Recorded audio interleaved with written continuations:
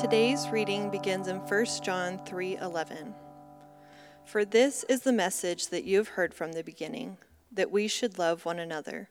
We should not be like Cain, who was of the evil one and murdered his brother. And why did he murder him? Because his own deeds were evil and his brother's righteous. Do not be surprised, brothers, that the world hates you.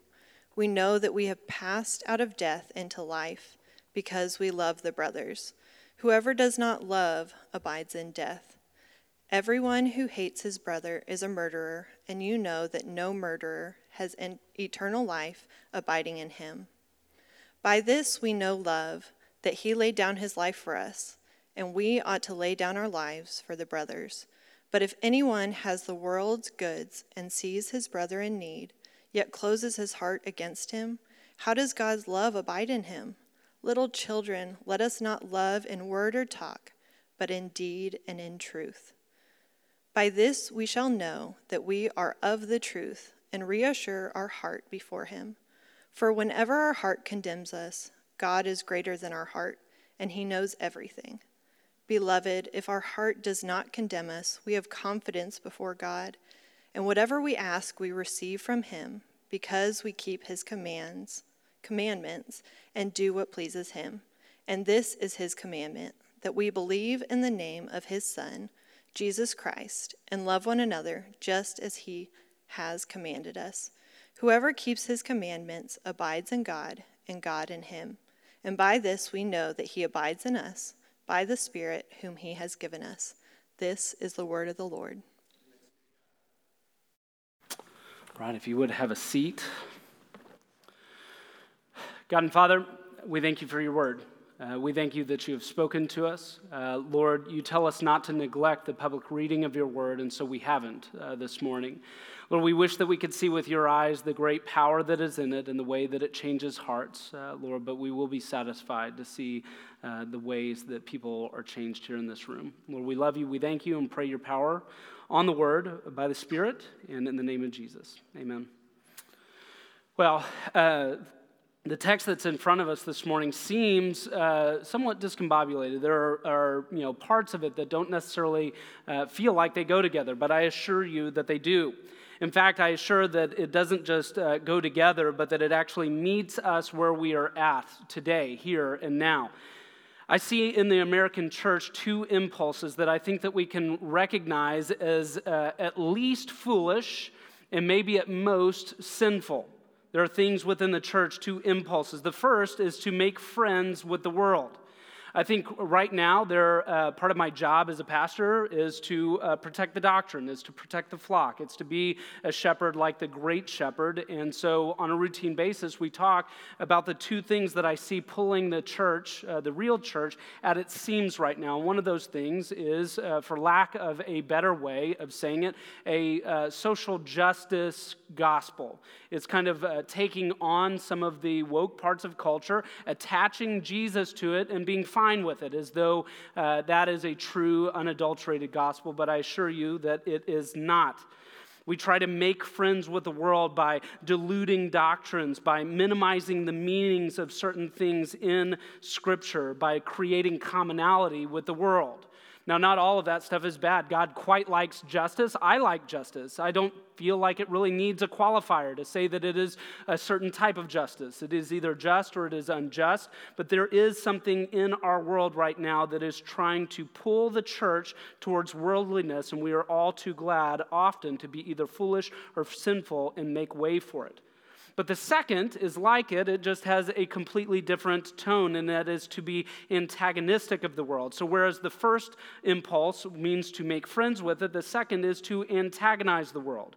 It's to be intentionally offensive and off-putting. Many of us know Christians that very much find their way into this. They're not winsome. They're not loving.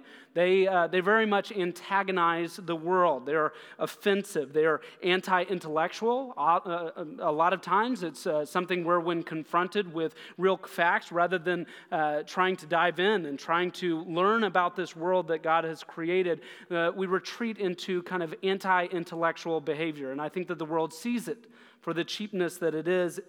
And a lot of times it finds itself expressed primarily politically, just like the first one.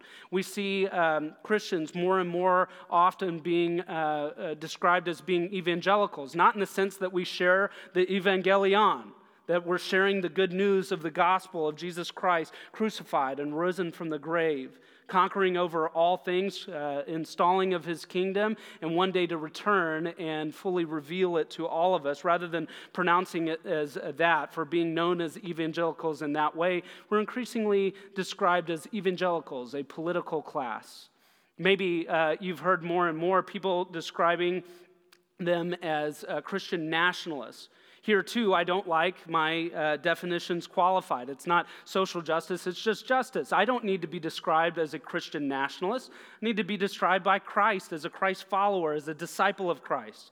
You may very much love your country. You may very much be a nationalist, but why in the world would we put those two things together as if they are their own religion? Well, because oftentimes it is.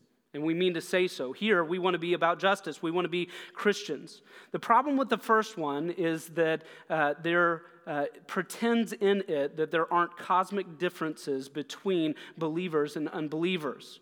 We like to pretend while making friends with the world by following that impulse that God does not speak to everything in creation, that he doesn't create things as they are and then describe them as they are and then ask and call us to follow him as he is and to live a specific kind of life. Christianity tries to run away oftentimes from believing wholeheartedly that the way that God says that life works best is actually best. So oftentimes, while trying to make friends with the world, we nuance and we carve off those pieces and passages that we don't like, just so that we can try to make friends in the world, as though if we were going to do that they would be more friendly with us. So that's what the first one pretends to do. The second one forgets or even disdains the mission of the church. When Jesus Christ comes and is risen from the grave, he says, "Go make disciples of all nations, teaching them to obey all that I have commanded you." We actually have a mission, and to pretend like we don't, or to even minimize it, or to hate the world is to hate our mission. It is very difficult to not want to share the good news of the gospel while also hating the people of the world. We ought to be defined by love in but not of the world, as we have been saying time and time again as we go through 1 John. We forget that this mission that we are on, and we also forget the grace that is actually given, that is meted out, that is given to a wayward world. But then we get the voice of Jesus actually speaking into this. We don't want to be hated. The first doesn't want to be hated. The second one almost intentionally wants to be hated by being unwinsome. What does Jesus say in John 15, verse 18? He says, "If the world hates you, know that it has hated me before it hated you. If you were of the world would love you as its own. But I chose you. I chose you out of the world, therefore the world hates you." See, the problem with both of these first two things is not the way that they effectuate or actuate. It's the fact that they miss the entire point. The world is going to hate you. Not even though you try to make friends with it, even though you maybe try to antagonize it, the world is going to hate you, and Jesus gives us the reason why, and it's because it hates him. It hates him, it hates his Father. So we need to put away this impulse to try to make friends with the world. We also need to put away the impulse to try to antagonize the world and realize that Jesus tells us that regardless of your friendliness or your antagonization, the world will hate you. Why? Because it hates him. And for many of us, that's uncomfortable. It's like, well, I don't want to be hated by the world. Jesus tells you that if you follow him, you will be hated by the world. In one way or another, the world will hate you. And when we look at 1 John chapter 3, verses 11 through 24, we discover this. We discover that God's love abides in Abel, but actually condemns Cain's contempt. The love of God actually abides in Abel, but condemns Cain's contempt. And we find this by looking at a distinction, at love, and at conscience. We first discover this morning that there is a dangerous distinction that we need to make. The second is that we need to understand the contours of God's love. We need to know something about what godly love is. And then finally, we need to know how to have a clean conscience, how to actually have a confidence in our conscience. That's what we are going to discover this morning. Verse 11, for this is the message that you have heard from the beginning. John, now in 1 John, has time and time again emphasized the first principles, the first things that they were taught. He's writing to all of these churches in Asia, and he's telling them something about the original message that they were taught. Why? Because there were teachers that had grown up, false teachers that had come in and ransacked these churches. They came in with special knowledge, saying, if you really want to be a true Christian, you've got to know something else. You've got to know something in addition to what Paul and what John and what these apostles taught you first. These teachers are telling you to attach something to the gospel. And we know and understand immediately that that's what we deal with on a day-to-day basis. It may be different, it may go under different names, but what we need to know is that we are not to follow these false teachings, this special knowledge, but we need to remember the one true gospel. Many of us grew up over the last few decades a product of something that was happening in the church. I think that we will continue to recognize that in the early 2000s here in America, there was a revival. It maybe didn't feel much like it. It didn't have like the same tone of the first and second great awakenings that we read about in history class, or the things that we know about from some of our early, fathers of the faith here in America when we read about them. But there was a revival here in America. And now we are starting to see that described as kind of the young, restless, reformed movement. God's Spirit, through His Word, actually energized a group of people, many of us in churches where we were learning and confronted with good doctrine. Maybe boomers and Gen Xers hadn't really claimed or delivered an inheritance of the gospel, the full gospel, to us. We had grown up in a church, but maybe had been a little wishy-washy, a little flexible, a little flabby. And for many of us, we were confronted with true doctrine, straight out of the Bible, and we became enlivened in our faith. We sat through and experienced, and in many ways, this church is an expression or a ripple of what had happened in the early 2000s. For many of us, that's our story, not all of us.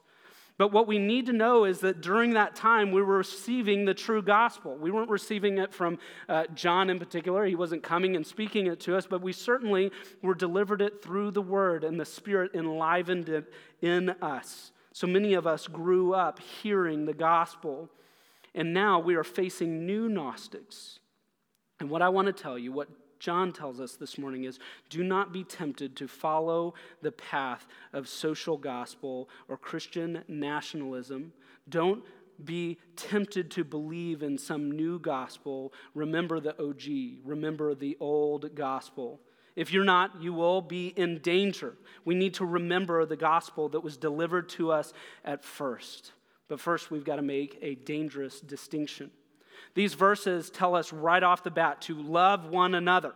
Love one another. This is going to be crucial to John's message. We need to remember that John was the disciple that Jesus loved. He was BFFs with Jesus, and now he has all of these things that he learned from Jesus, that he received in the Spirit, that he understands now, that he's trying to deliver not just to the early churches there in Galatia and Capernaum and all of these small towns like Ephesus, but to you this morning. And we need to make a dangerous distinction that has something to do with the way that we love or do not love one another. It says love one another, and then what's the next thing that it says? We should not be like Cain.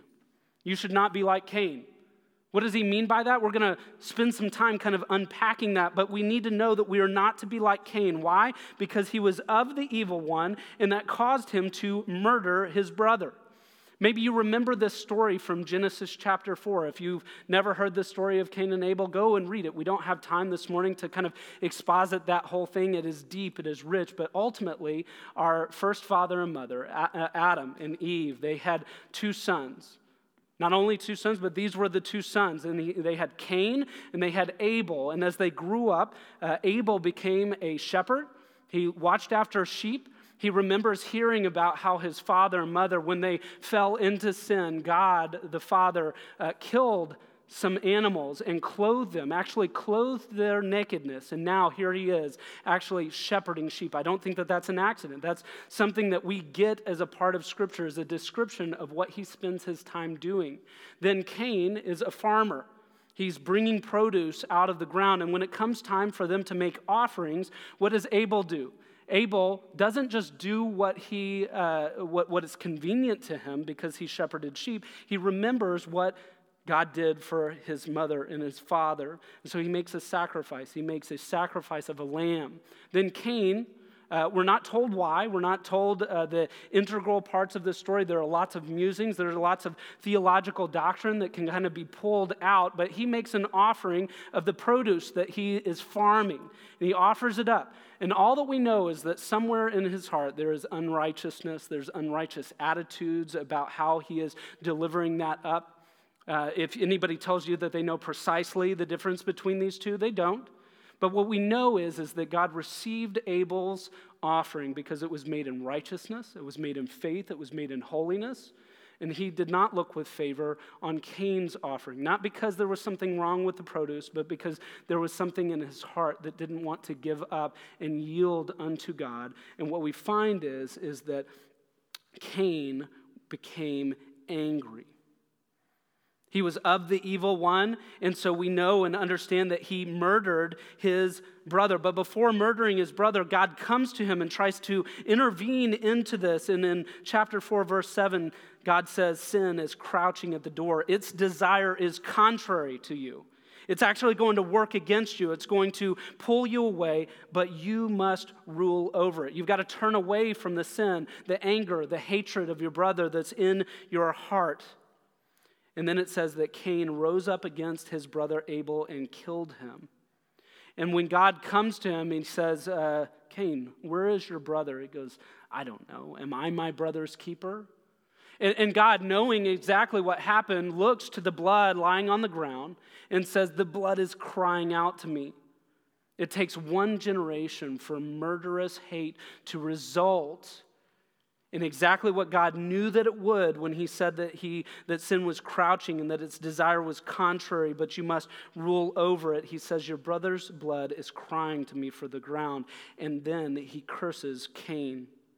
So if you read that story, you're going to ask a lot of questions. It's a very curious story. There's a lot of theological depth there, but one of the questions that you will want to ask is, how do you understand it? Why did he actually murder his brother? And John, in chapter 3, verse 12, if you'll look at it, clarifies for us in the Spirit. He says, and why did he murder him? Because his own deeds were evil and his brothers were righteous.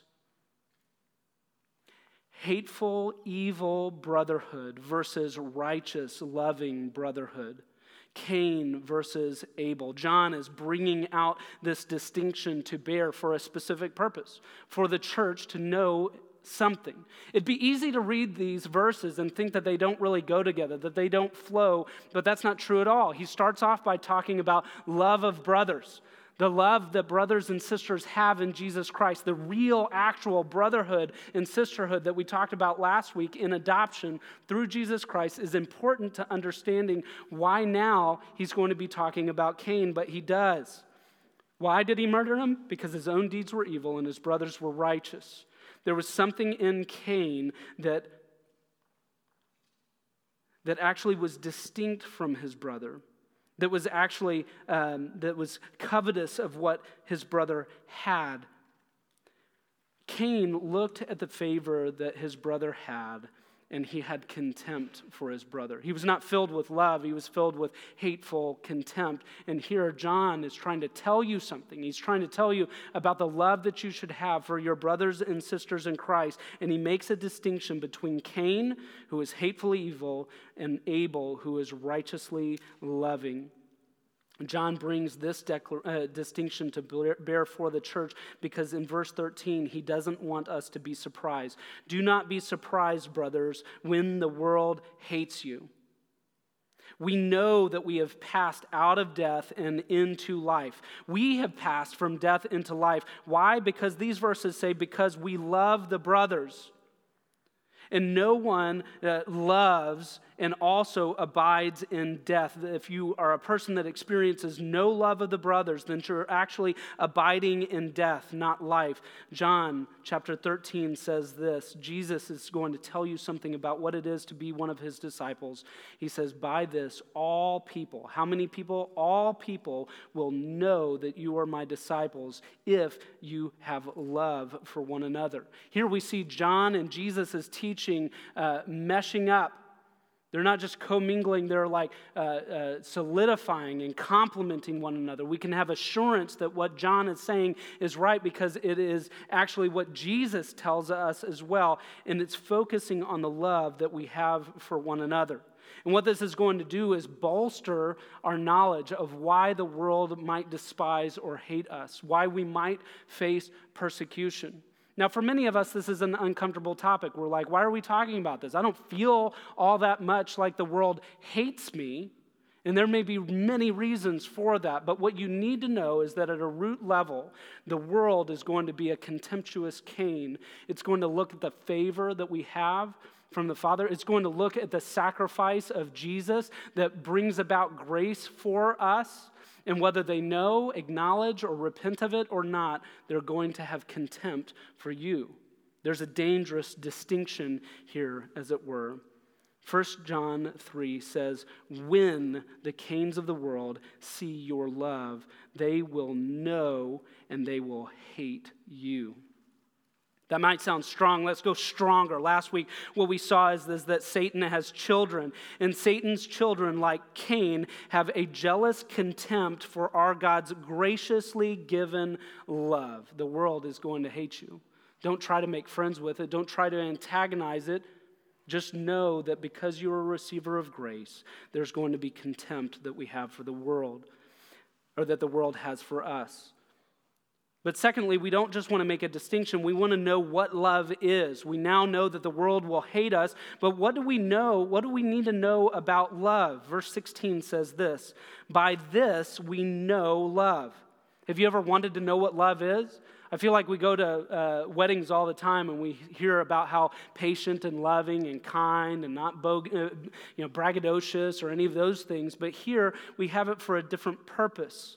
By this we know love. What does real love look like? What does gospel love look like? What we discover in 1 John chapter 3 is that gospel love is sacrificial, it is generous, it is active, it's lived out, and it is true. Firstly, by this we know love, that he laid down his life for us, and we ought to lay down our lives for the brothers. This is getting very specific. The first thing that we need to know about love is that it is sacrificial. It's sacrificial in some kind of amorphic way, no, in a specific way. It's sacrificial in the way that Jesus sacrificed himself. A part of himself? No, his whole self was sacrificed. How do we know love? How do we know the contours of love? How do we define it? How do we know what love looks like? We look at Jesus. We look at Jesus. We look at his sacrifice on the cross. And what we see here is that Abel is a type. He's a righteous brother. He has the Father's favor. He makes the right sacrifice. And Cain's contempt leads to blood, and it cries out. And what we see is that here is how we know love. It's not that Abel was perfectly righteous, that he was the perfect brother, that he made the right sacrifice, and that he was unlike Cain. That's not the point here. What we hear is that by this we know love, that Jesus laid down his life. What we see is that God's love abides in Abel. In the Old Testament, we get all of these types. We get all of these figures that tell us something about who Jesus is, but there's still just going to be a piece missing. When we look at Abel and we see his righteousness, when we see his sacrifice, what we don't see is him getting rid of sin for all of humanity. Here we see that love through Jesus' sacrifice gets rid of all of it. Why? Because Jesus is the new Abel. He's the righteous Son in whom the Father is well pleased and has favor, who becomes the sacrifice. He doesn't offer a sacrifice. He is and becomes the sacrifice. Why? So that we might die like Abel died? No. So that we might live. So that we might live in the perfect sacrifice of Jesus. Jesus is the new and perfect Abel. What is the contour of love that we need to know? By this we know love, that he laid down his life for us, and we ought to lay our lives down for the brothers. So Jesus gives us a type by being sacrificial, and he tells us that we need to sacrifice for one another. We need to be generous with one another. That's the second piece. Verse 17, if anyone has the world's goods and sees his brother in need, yet closes his heart to him, there is no love in that person. Loving brothers share what they have been given by the Father. All of us are aware of, family dysfunction, and when we see families that a father has plenty, but then passes away, and there's sons and daughters, and they wrangle, they wrestle, they are hurtful, they're hateful. We all recognize that as evil, right? We want to see sharing. We want to see generosity. If a father shares his good inheritance with brothers and sisters, they ought to be generous with one another. In the same way, here with Jesus Christ, we're given everything. We're given a kingdom.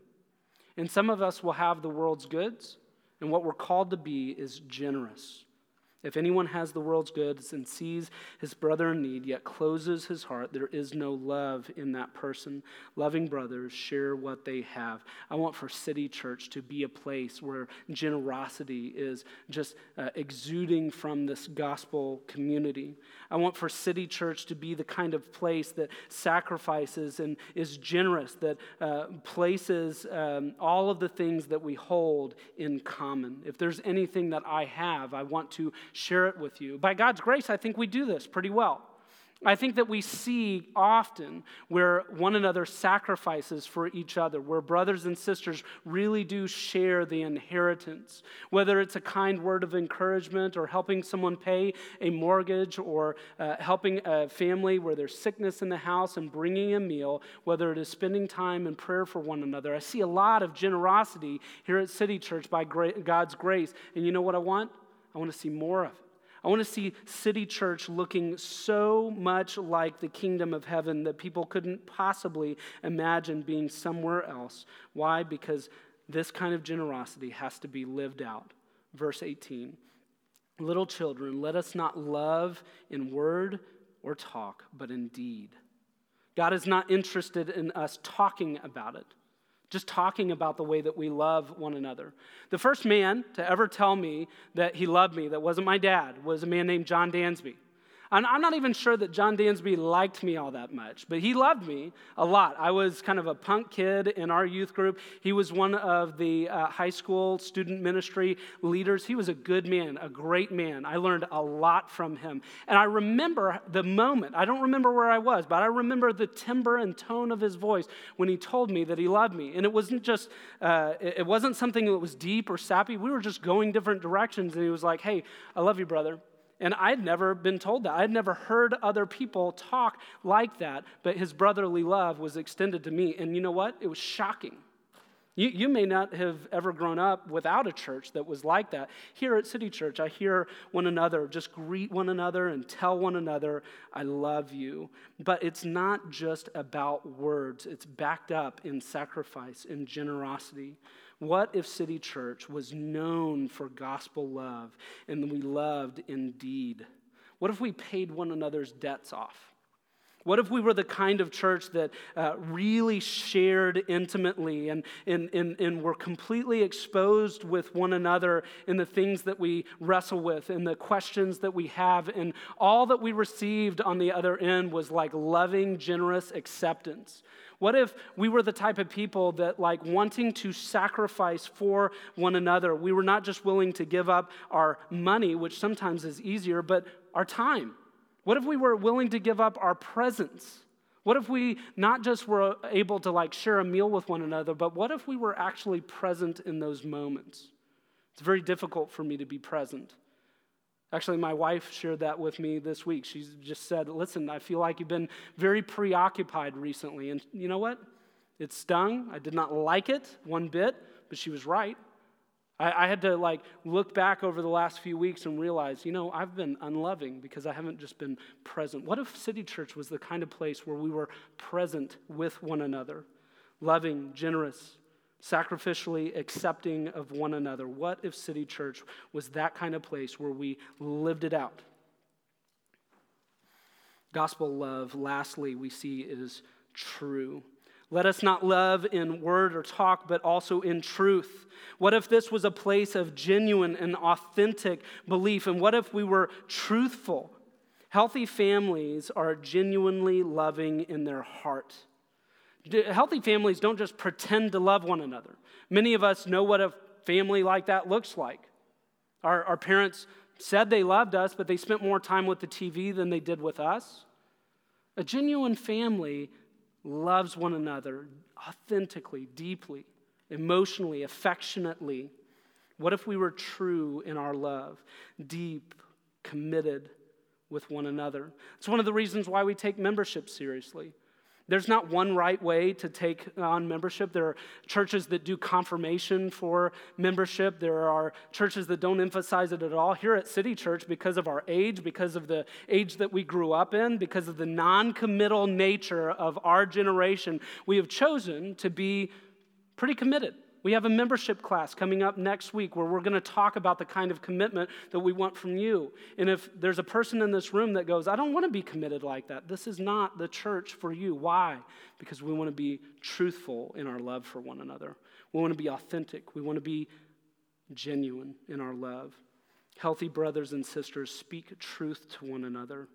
So they're not just deeply committed to one another, they hold one another accountable. They have one another's best interest in mind. One of the best things that you can do to love on your brothers and sisters isn't just to be present in a conversation, but it's to know God's word. Why? Because so often we get together over a meal or coffee and we bear out our souls, and the person on the other side, the other person in that conversation just has vacuous kind of things to recite over the other person.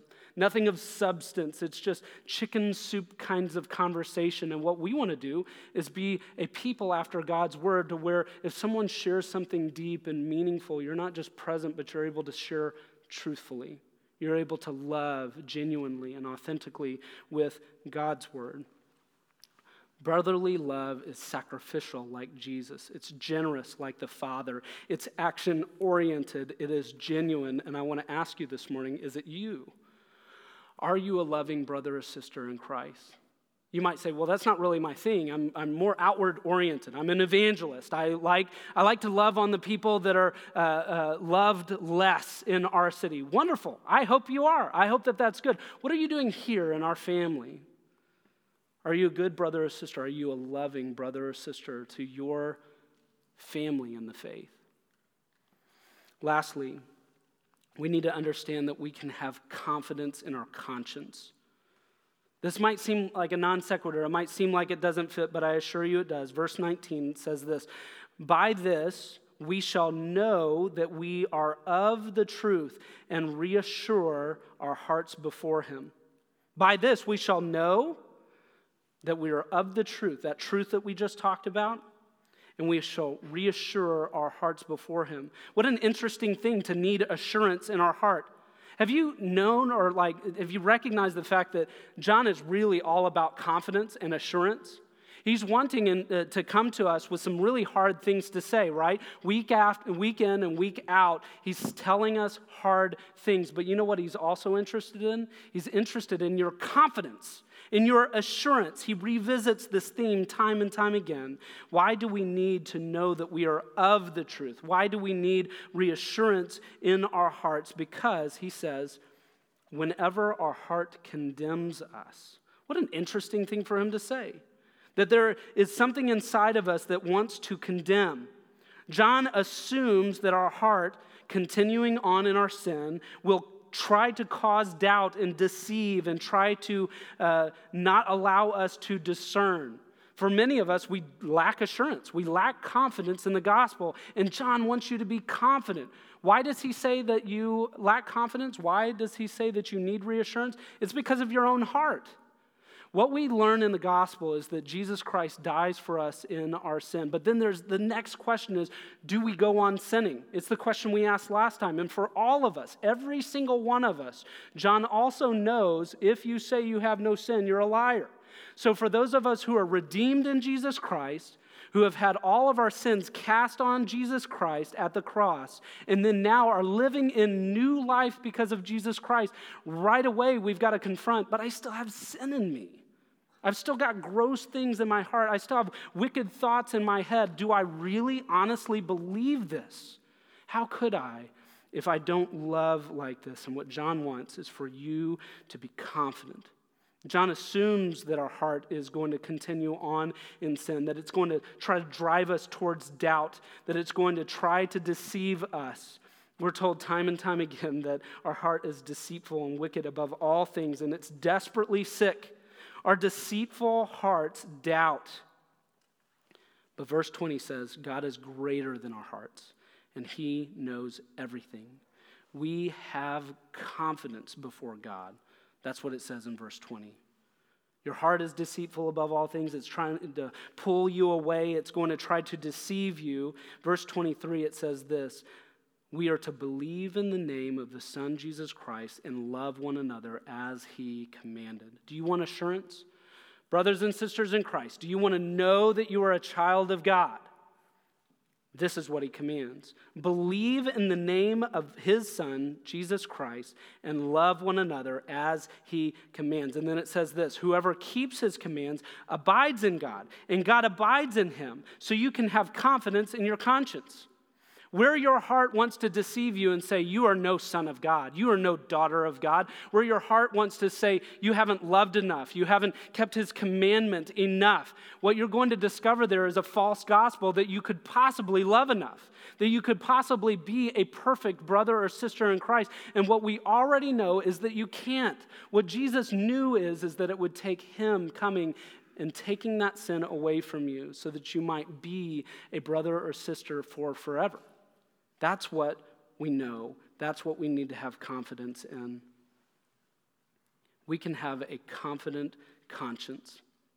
Where your conscience wants to say you're not good enough, where it wants to say you are not loving enough, that deceit can be conquered. It can be destroyed by God's love for you through Jesus Christ. And we can know it. We can have confidence so that we can speak back to our heart the truth of the gospel. So when you're on your worst day, when you are feeling hate-filled, when you are feeling angry, when you are frustrated in your heart of hearts, you can go back and say, Jesus Christ was perfectly loving. And his love so expressed itself by him coming and sacrificing himself on the cross that there is nothing for me to be afraid of, that there is nothing that is not already conquered for me in Jesus Christ. I can have confidence. If you want a great exercise this week, go to the book of 1 John and circle all the times that it talks about assurance and confidence. John, the apostle of John, the best friend of Jesus, wants you to be confident in your faith. If you are in Jesus, you are a brother. Now keep his commandment to put your faith in his name and to love one another. If you keep God's commandment to love Jesus and love your brother and sister, you can have confidence. But the confidence first comes by placing your faith in Jesus. John is using his letter to show us the relationship between doctrine and deeds and devotion so that we might pursue the divine. That's what this entire book is about. Where you believe wrong things, he wants you to have true doctrine. Where you fall flat, he wants to call you up into ethical deeds, Christian deeds.